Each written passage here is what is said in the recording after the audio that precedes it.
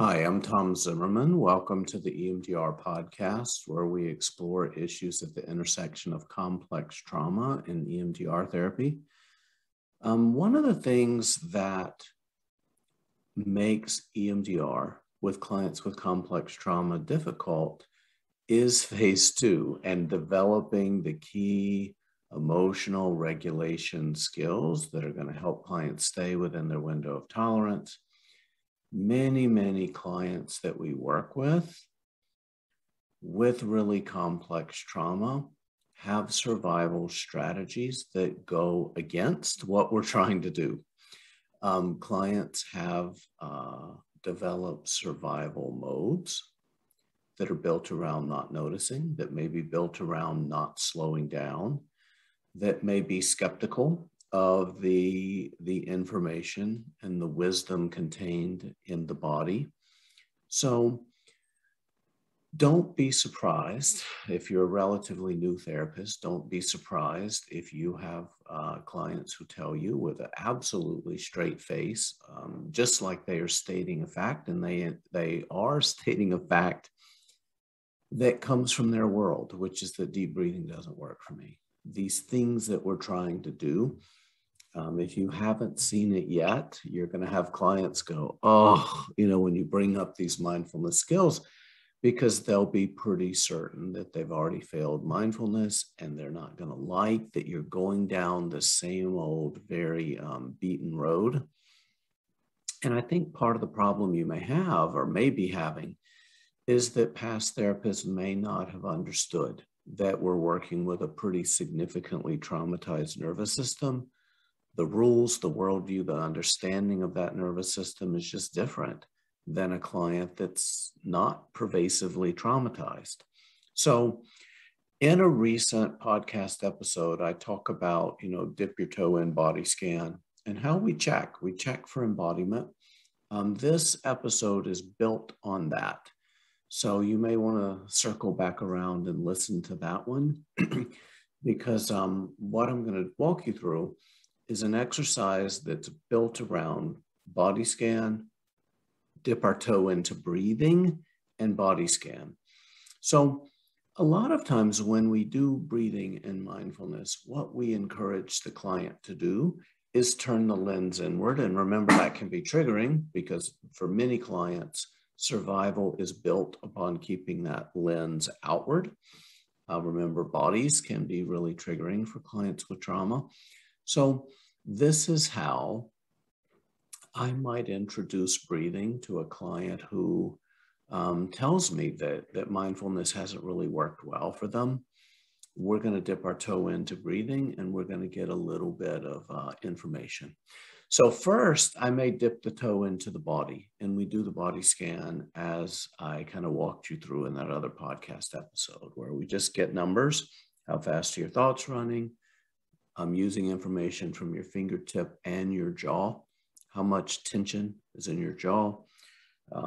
Neck muscles, soft and squishy like a pillow or steel cable. Pillow's a 0, steel cable's a 10. Shoulder, chest, beneath your hand, you feel a knot, pressure, tension, movement, heaviness, emptiness, central body, stomach, kind of just checking the body, checking for embodiment. I guarantee you clients with trauma are carrying something somewhere. And what may just vary is their awareness of it. So your pervasively shut down clients may just not be aware of what the body is carrying and how the body may be trying in its own ways to protect the client. So again, body scan, we would have walked through that body scan. And now I'm going to introduce breath. And this would be for a client that has communicated in one form or another, this stuff doesn't work for me. It's very difficult for me. The first thing I'm going to do is I'm going to use everything I know about this client, and I'm going to guess a breath that they may be able to tolerate. Okay. And what I'm going to do, what I typically do is I turn my chair 90 degrees, and then I just have the client watch me take one breath. And typically for a client with complex trauma, it's going to be a pretty short breath. It's not going to be this, very deep, very long breath. It may be something like this. Okay. And again, you'll notice I'm taking a non-offensive position, right? I'm kind of turning so that the client can see me, but I can't see them for the purposes of talking to you. I'm going to turn and talk to you, but I'll keep my chair turned at a 90-degree angle. Only because anytime we do approach the body, there's often a very common performance anxiety that comes in. So I just modeled one breath. I'm going to ask the client, what you noticed. And if the client says, oh my goodness, Tom, if I breathe that slowly, I would fall over dead. Well, guess what? That's important information. And with that information, when I invite the client to take one breath with me, we're going to take a much slower breath. Okay, so instead, we may go, and then that's it, right? And the question I'm often asking is, was that okay? Did that make anything worse? Is there any part of you, is there any part of your body that in some ways going, oh, hell no, I don't like that at all? And if it does, we pause, right? We just pause right there. If that one breath was okay, we may take two, okay? And if taking 2 breaths is okay, we may take 3. And I'm probably going to stop there. I'm probably going to stop at that third breath because we don't want to dip down too low. We just want to dip down, notice it come back up when we first introduce breath. If that breathing process goes okay, then the client will have homework to body scan, take a breath at this pace that we just modeled, right? And body scan. And then they can see, does anything get calmer? Does anything, and whatever we get as information, we don't want to overly bias what the client might get or overly bias what the client might think we need them to experience or what we're expecting them to experience. So that's if everything goes well. If everything goes well, what I've modeled is, taking a non-offensive position, modeling a breath, taking 1 breath with the client, if that's okay, taking 2, if that's okay, taking 3. We do another quick body scan. We evaluate before that, before we get before their baseline anxiety has returned to wherever it was before we started. We're checking. And we're checking to see whatever the client gets anywhere in the body. Is there any kind of response at all that you've gotten to that? We send them home with that homework. Body scan, breathe, body scan. What do you do when the client tells you, when you first check in, I don't like this. This is making it worse. It's making that pressure in my chest worse. It's making, I just feel really, really jittery all over. So anytime you're getting information from the client that says, this is not good. I don't like this. This is not good. This is not safe. This is making it worse. Then what we do is we stop, we pause, we normalize that. And then the next time you're doing some, trying to do some mindfulness stuff with the client, what you can do is one of these breaths, and I call them bridge breaths, because they have the advantage of letting you notice at the pace of breathing while the client can still keep their radar outward. Okay, so let me explain what I mean by that. When we breathe and when we notice our breath, we do kind of turn our radar inward. The client is in the room with me, and I'm always male, typically in a pretty small room, right? If we're doing an in-person session. So even just turning that lens inward with someone I may not have known for very long can be a pretty triggering exercise. Plus there's also all the performance anxiety that comes with anything on the inside. What am I feeling? What am I supposed to be feeling? Tom, what do you need me to be feeling so that you can be okay? all that stuff, it's super common. It's super complicated because trauma's super complicated. So let's talk about breaths that clients can do that let them keep that outward focus. Let them keep their eyes on me, see that I'm not moving, see that I'm okay, I'm here. They can be aware of what's happening in the room, but they can also notice their breath, okay? One of the things I'm likely to do is what I call hand breathing. And what we do is we put a hand about 6 to 8 inches in front of the mouth. And on the out breath, we're going to just notice the experience of the breath on the hand. Hands are incredibly sensitive parts of the body, and we're just getting in touch with that. And the first thing I'm going to ask is, on that out breath, I want you to simply notice where the air is hitting your hand. And then I want you to notice the temperature.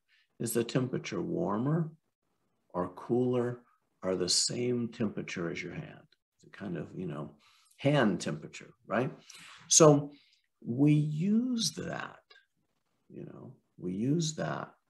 And again, almost to the point where we're trying to visualize the breath on the hand.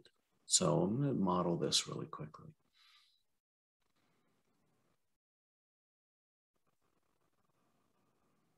Okay, so I'm noticing the experience of the breath on the hand. Most of it's hitting here, a little bit's hitting here.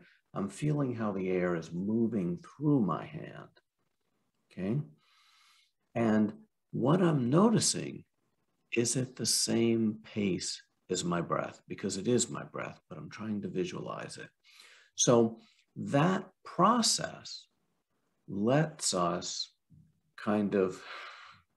it lets us do this, right? It lets us notice the experience of the breath in a more externalized way. And for clients for whom bodies have been triggering, noticing has been triggering, expectations related to the body and noticing may be triggering or may be complicated. This does let us notice, hopefully in less complicated ways, because we're just noticing the externalized breath. And another breath that is related, that that people who have a history of smoking are much more likely to be able to do than non-smokers, is, can you, on your out breath, can you visualize your out breath as a kind of colored smoke? Okay, so can you kind of see it? And I'll say, pick the color you want. A lot of times it's purple or it's blue. What color would you like to try to visualize that smoke? And then let's try it, okay?